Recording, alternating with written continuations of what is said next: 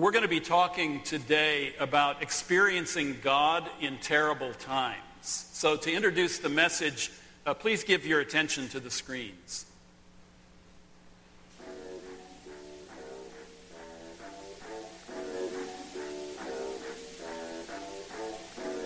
You want me to give you a testimony about my life and how good he's been to me.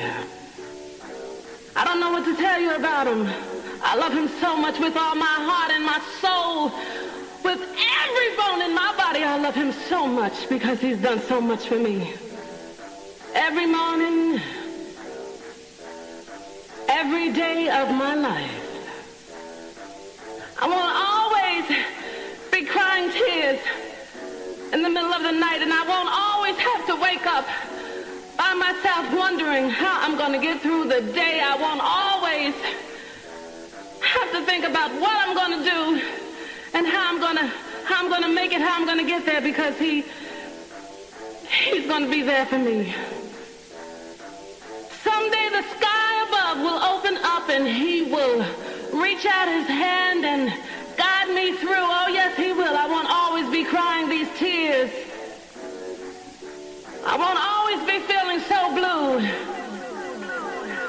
Someday, he will open up the door for me and call my name.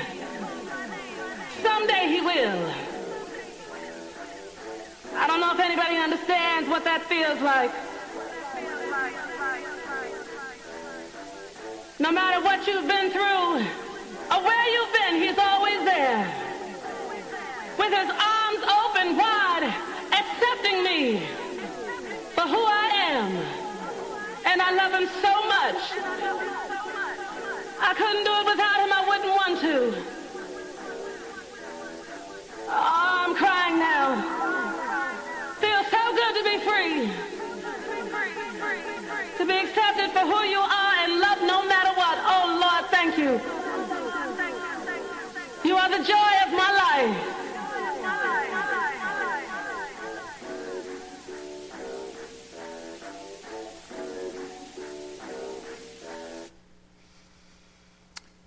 Experiencing God in terrible times.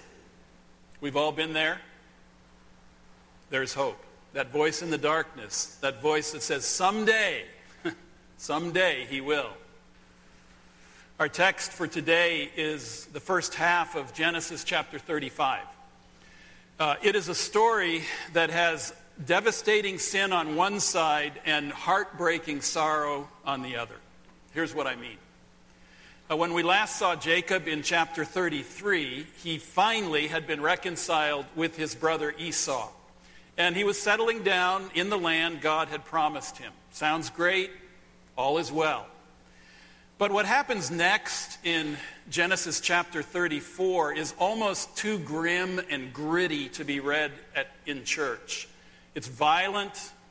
It's bloody. And that's why I'm calling today's message, Experiencing God in Terrible Times. Here's what happens in Genesis 34. Let me summarize it instead of reading the whole long, tragic event. Here's what happened. Jacob has only one daughter. Her name is Dinah. She is raped by one of the local boys named Shechem. Her older brothers, Simeon and Levi, go absolutely berserk. And they hatch a plan of revenge. It involves pretending to invite the town into covenant with the Lord and themselves, which would require all the men to be circumcised. And so while all the men were incapacitated from that procedure and unable to defend themselves, Simeon and Levi massacre every last man in town. And the rest of their brothers then join in looting and pillaging the whole community. Terrible times. Yes, that is all in the Bible. The Bible, you may know by now, is a book of unflinching truth. It shows us our deep need for both God's justice and God's mercy. Verses 30 and 31 of chapter 34 tell how that story ends. Then Jacob said to Simeon and Levi, his sons, "You have brought trouble on me by making me a stench to the Canaanites and Perizzites, the people living in this land. We are few in number, and if they join forces against me and attack me, I and my household will be destroyed." But they replied, "Should he have treated our sister like a prostitute?" So what would a hideous event like that do to a person, let alone a parent? Frederick Buechner, in his novel about Jacob that I've mentioned to you before, it's called Son of Laughter, he has Jacob say this: "The bitterness and terror that was in the blood of the slain men of Shechem seeped through their skin and into the blood of their slayers and into all of us. It became our bitterness and terror and taint. We were an abomination in the sight of the fear," that is his name for God. "We were an abomination in our own sight. We avoided each other's eyes and touch like the eyes and touch of lepers. We were like rats gibbering and scuttling through the wreckage we had made of ourselves." That's powerful. Terrible times. And then on the other side of our story for today, we have the second half of Genesis chapter 35, and it contains deep, deep sorrow. In it, the love of Jacob's life, Rachel, dies after giving birth to their son. She lives long enough to give him a name that means "son of my sorrow." Jacob mercifully changes the baby's name. How'd you like to go through life, son of my sorrow? So Jacob changes the baby's name to Benjamin, which means son of my right hand, or really my favorite son. And then to make matters worse, Jacob's oldest son, Reuben, sleeps with Bilhah, one of the maidservants to Jacob's wife, a blatant grab for power in the family, power over his father. Soon thereafter, Isaac, the father of Jacob and Esau, dies. So this is ugly stuff. This is heartbreaking stuff. It's a mess. And it is in the middle of all this sin on one side and sorrow on the other that we have today's text in the first half of Genesis 35. Over the years, I've talked with lots of people whose children who had been strong in their faith through high school have walked away from the Lord, leaving a trail of wreckage behind them. Sometimes broken marriages, affairs, children born out of wedlock, bankruptcy, even cults and occultism.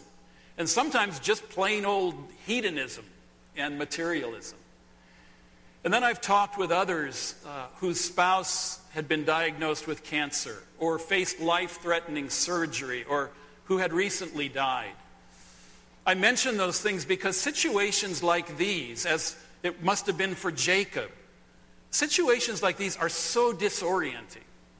I mean, a person doesn't know where to turn, what to do, or even sometimes how to think. So, I wonder, where do you turn in terrible times when you face devastating sin on one side and heartbreaking sorrow on the other? I believe our text for today is very helpful. It tells us where to turn. First of all, when trouble overwhelms us, God reminds us to return to Him. When trouble overwhelms us, God reminds us to return to Him. You know, the night after that Shechem massacre must have been a very long, dark night for Jacob.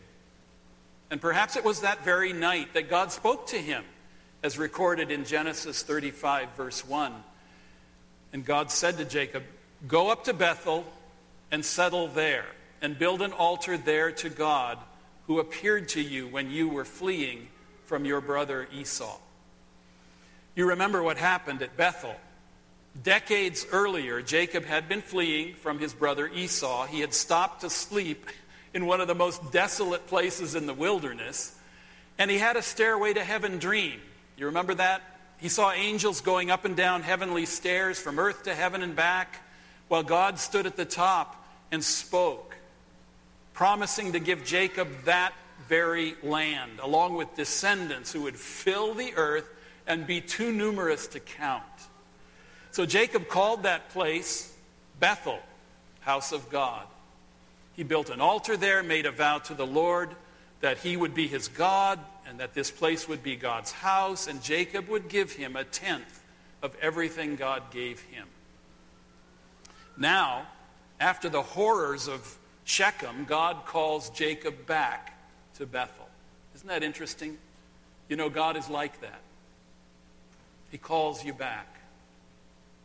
Author Joyce Baldwin put it like this: Bethel stood for everything that really mattered. Bethel stood for everything that really mattered. And God called Jacob back to what really mattered in the midst of those terrible times. God called Jacob back to return there.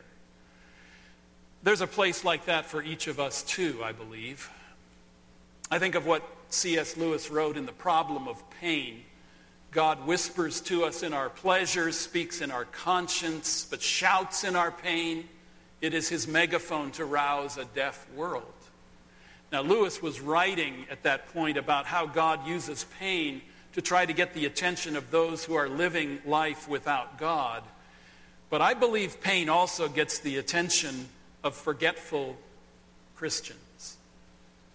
And I do think forgetfulness was one of Jacob's problems here.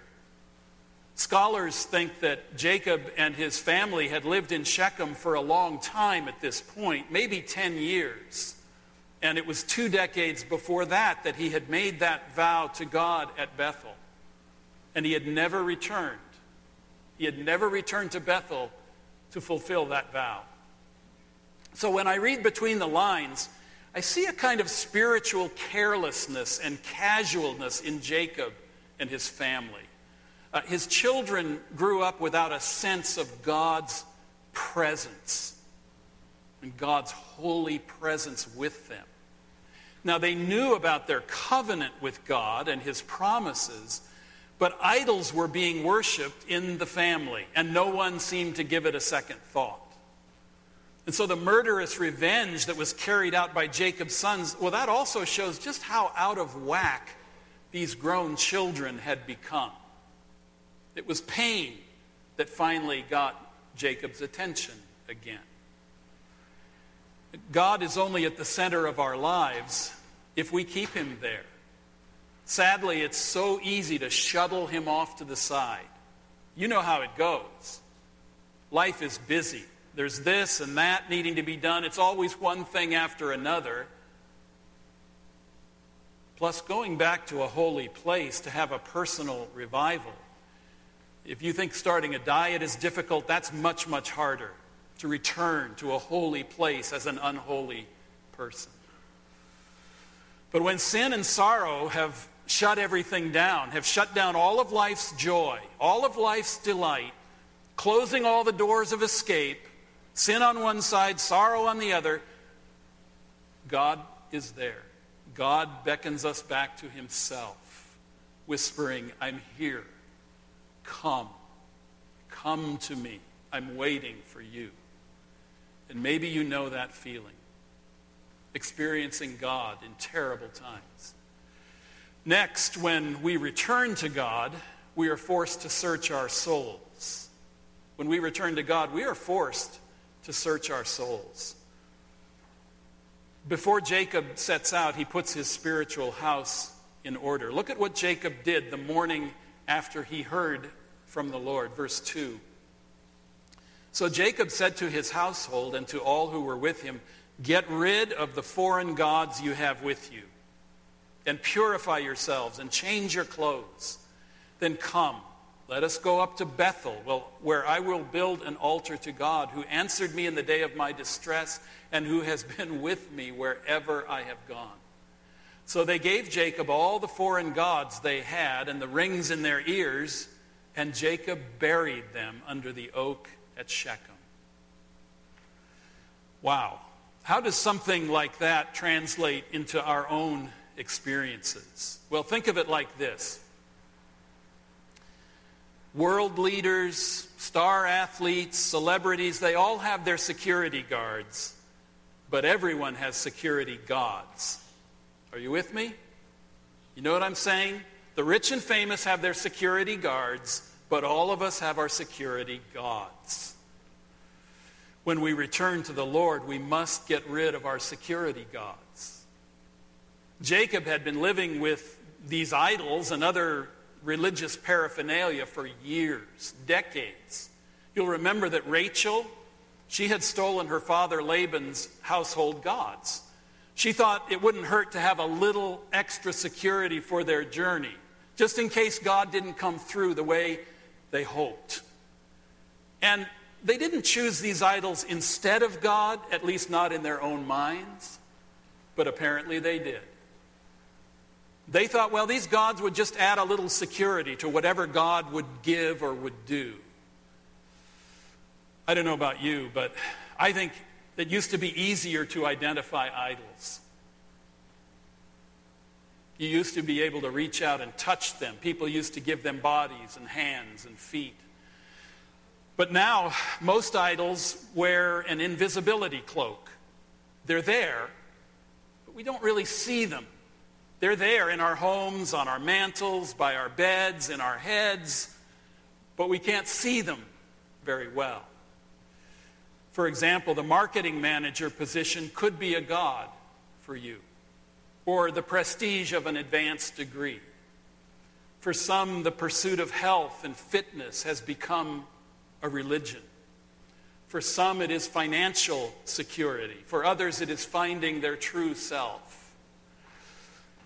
Once, when I asked God to help me see my invisible gods, he showed me this ugly little wart of a god with a whip in his hand that I've bowed down to ever since I was a kid. And what a slave driver that idol of the heart has been for me. Its name is having to be the best at everything. Having to be the best at everything. Perfectionism. There's no rest and there's no enjoyment to be found with a God like that in your life. We sang that Kyrie eleison because I asked Bob if we could, because I need it. Lord, have mercy. Lord, have mercy. Christ, have mercy. So I'll tell you, this season of Advent, I am really seeking to bury that God on a daily basis, and I'm finding it to be a fight. It's a fight. I'm trying to remember and rejoice in the fact that to us a child is born. To you, John, a son is given, and his name will be called Wonderful Counselor. I need that. Mighty God, oh, I need that. Everlasting Father, I need that. Prince of Peace, I need that.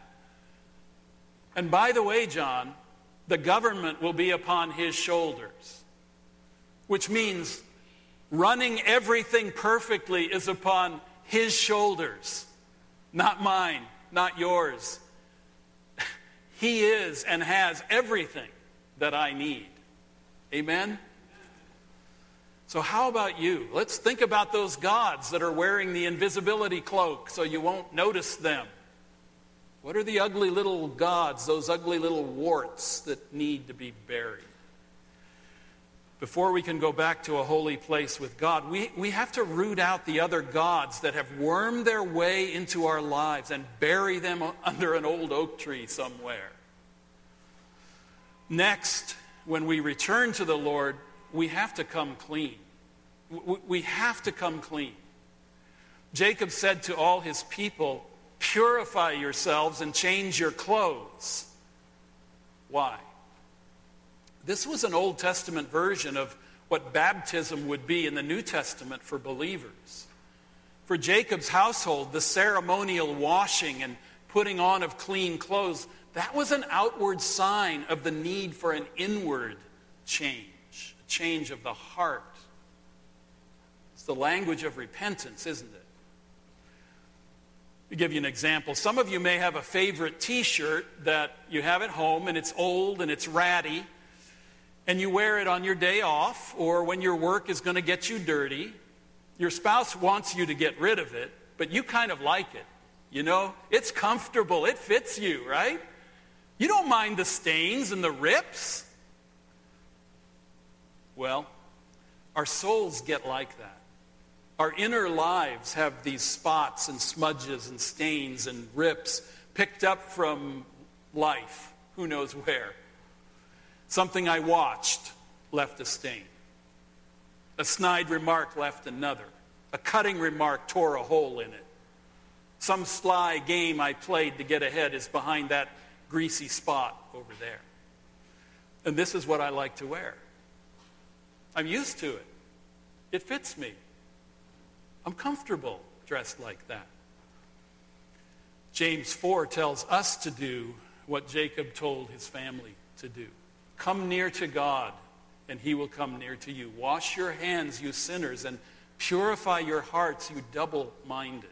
Grieve, mourn, and wail. Change your laughter to mourning and your joy to gloom. Humble yourselves before the Lord, and he will lift you up. Cleaning up, that's a painful business, folks, isn't it? And we can't wash our sins and stains away, of course. Only God can do that. Only the blood of Christ can do that. What can wash away my sin? Nothing but the blood of Jesus. That's truth to live by every day. So we have to humble ourselves before that truth, before God himself. Deep repentance. It's painful to face the truth about this or that in our lives, this rip, that stain. Deep repentance is not easy. It's not easy to throw away that dirty old t-shirt, that ripped up shirt that we just love to wear. The Apostle Paul wrote in Ephesians 4, he said, you were taught, he's writing to believers, you were taught with regard to your former way of life to put off your old self, which is being corrupted by its deceitful desires, and to be made new in the attitude of your minds, and to put on the new self, created to be like God in true righteousness and holiness. And Paul goes on, I won't read it, I'll just summarize it. Paul goes on to tell us to put off specific things like lying and anger, stealing and loafing, unwholesome talk and bitterness. Also that we might be able then to put on some new things in their place. Things like kindness, compassion, forgiveness. Returning to Jacob, notice what he says in verse 3. Then come, let us go up to Bethel, where I will build an altar to God, who answered me in the day of my distress, and who has been with me wherever I have gone. So Jacob, it's almost like he's looking back over all the ups and downs in his life and realizing that God has been his one constant. When we look back over our lives, I think we'll see the same thing, that God is our one constant. And we cannot help but think, like Jacob, God answered me in the day of my distress. Has God ever done that for you? He has been with me wherever I have gone. Do you know that's true? Have you experienced that? When we search our souls, we will realize how great our debt is to the Lord. He has saved us. He has been with us. He has cared for us. He has been utterly faithful to us. Verses 5 through 7 show kind of the final stage of this soul-searching process. Verse 5, then they set out, and the terror of God fell upon the towns all around them, so that no one pursued them. You see, God is with them. He's protecting them. Verse 6, Jacob and all the people with him came to Luz, that is Bethel, in the land of Canaan. There he built an altar, and he called the place El Bethel, because it was there that God revealed himself to him when he was fleeing from his brother. So the final step in our soul searching is to bow before our altar to God. But what's our altar? Our altar is the cross of Jesus Christ.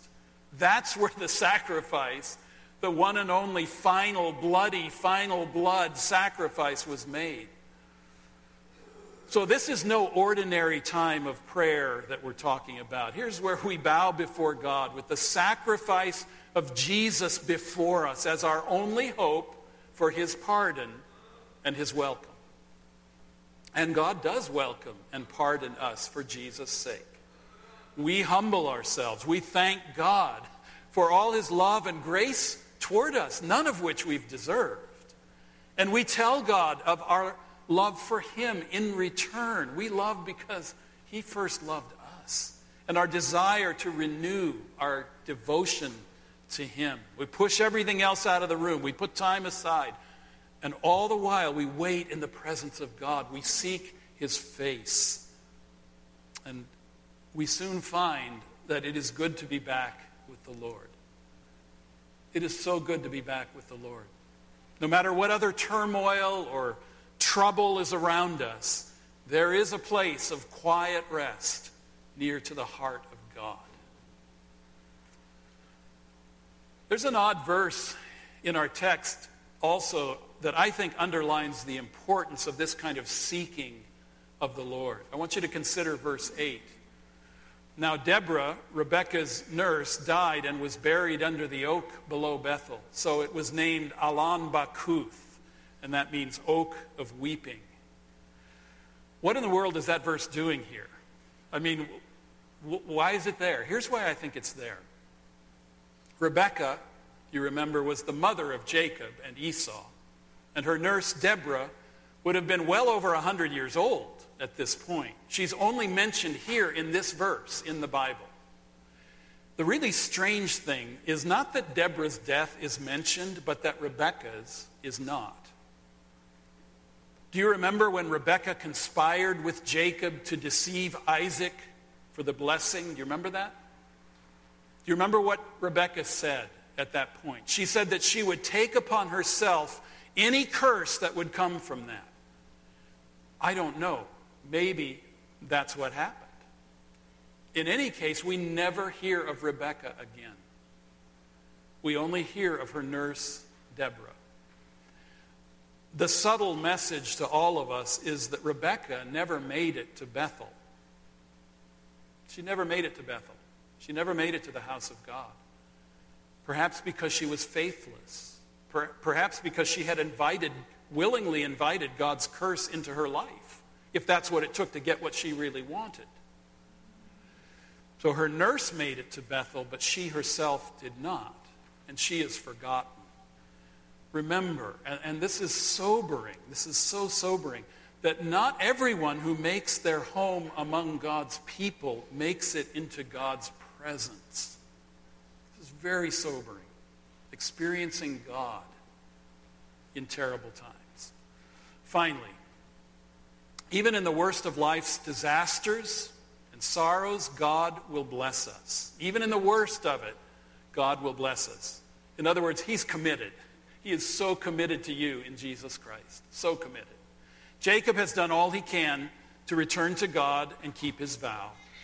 Verses 9 through 13 tell us what God does in light of Jacob's actions. Verse 9. After Jacob returned from Paddan Aram, God appeared to him again and blessed him. God said to him, "Your name is Jacob, but you will no longer be called Jacob. Your name will be Israel." So he named him Israel. And God said to him, "I am God Almighty. Be fruitful and increase in number. A nation and a community of nations will come from you, and kings will come from your body. The land I gave to Abraham and Isaac, I also give to you. And I will give this land to your descendants after you." Then God went up from him at the place where he had talked with him. Those are wonderful words. God appeared to him again and blessed him. Think of that. Think of that for a moment. With all this blood and sorrow surrounding Jacob, God blessed him again, right there in the midst of the worst of it. And I think we can look at these verses from two angles. First, through Jesus, we experience what God promised to Jacob. Through Jesus. See, here God reiterates the change of Jacob's name to Israel. This is our heritage too. By our faith in Israel's Messiah, this is our people too. Verse 11 is the language of a new creation. God says to Jacob, did you catch it? He says what he first said to Adam and Eve in the garden, "Be fruitful and increase in number." So this is a This is a fresh start. This is a recreation. And I believe God saw you and he saw me in his mind's eye when he said this to Jacob. Verse 11 also says, kings will come from your body. Now, it would be some 800 years before Israel would have any kings, but they would be Jacob's descendants. What's more important is that from this royal line of Jacob's son, Judah, would come somebody you've heard of, Jesus Christ, the King of Kings and the Lord of Lords, the very one we're eagerly anticipating and worshiping in this season of Advent. I mean, it was wonderful for Jacob to be the father of God's anointed kings, but I think it is far more wonderful to be the subject of that great king, Jesus Christ, the Messiah who has come and the Messiah who is coming again. Amen? So verse 12 goes on to promise once again. How many times God repeats his promises because we forget them? The promise of the land of Canaan to Jacob. This is the land that Jesus would walk upon and the land to which Jesus will return. This is our land too. It may not be the center of our universe now, but it will be. Jerusalem, so much in the news this week. But we're talking about a heavenly Jerusalem in a new heaven and a new earth. That's going to be our home one day. And through Jesus, God gives us what he promised to Jacob. And Jesus is preparing that place for you even now, right now as we're sitting in this room. Isn't that amazing? Second angle of the blessing is this. We come to God to refocus on his faithfulness to us, and he meets us with his fresh promises. He meets us with his fresh promises. We come believing that God will listen, sometimes hoping against hope that he will hear us, right? We come with sorrow on one side and sin on the other, and wonder of wonders. When you get alone with God, surrounded by terrible trouble, you discover that he will refresh his promises to you in Christ. You'll open up your Bible, you don't know what to read, and somewhere in what you'll see, God will speak to you in a direct and personal way. Have you ever experienced that? All of Scripture is ours. All of it is God speaking infallibly, truthfully, lovingly to us. But maybe you've had this experience. God will somehow run like a divine highlighter over certain promises for the terrible hour that you are facing. He may take his time. He may even be silent for a season, but if you have a Bible, God will speak to you through it. So when we go to meet with the living God, with your old security gods buried under a tree somewhere, your heart washed clean, build your altar, bow to worship Jesus, just remember how he has answered you in the day of your distress and has been with you everywhere you have gone. You refresh your vows of love and loyalty to him and to him alone. But do not leave till you have heard him speak to your heart, until he has blessed you. Because what will make that a landmark in your life is not that you went to meet with God, but that he came to meet with you. Amen? Amen.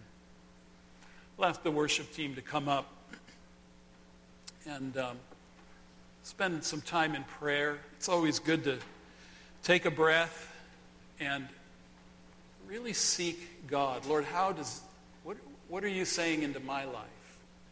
Where does this touch right where I am? So let's spend some time in prayer. I'll ask the prayer team if you'll please come down to the front. And if you would like to pray with someone, come on down. Pray. You can pray about anything. Doesn't matter what it is. Let's seek the Lord.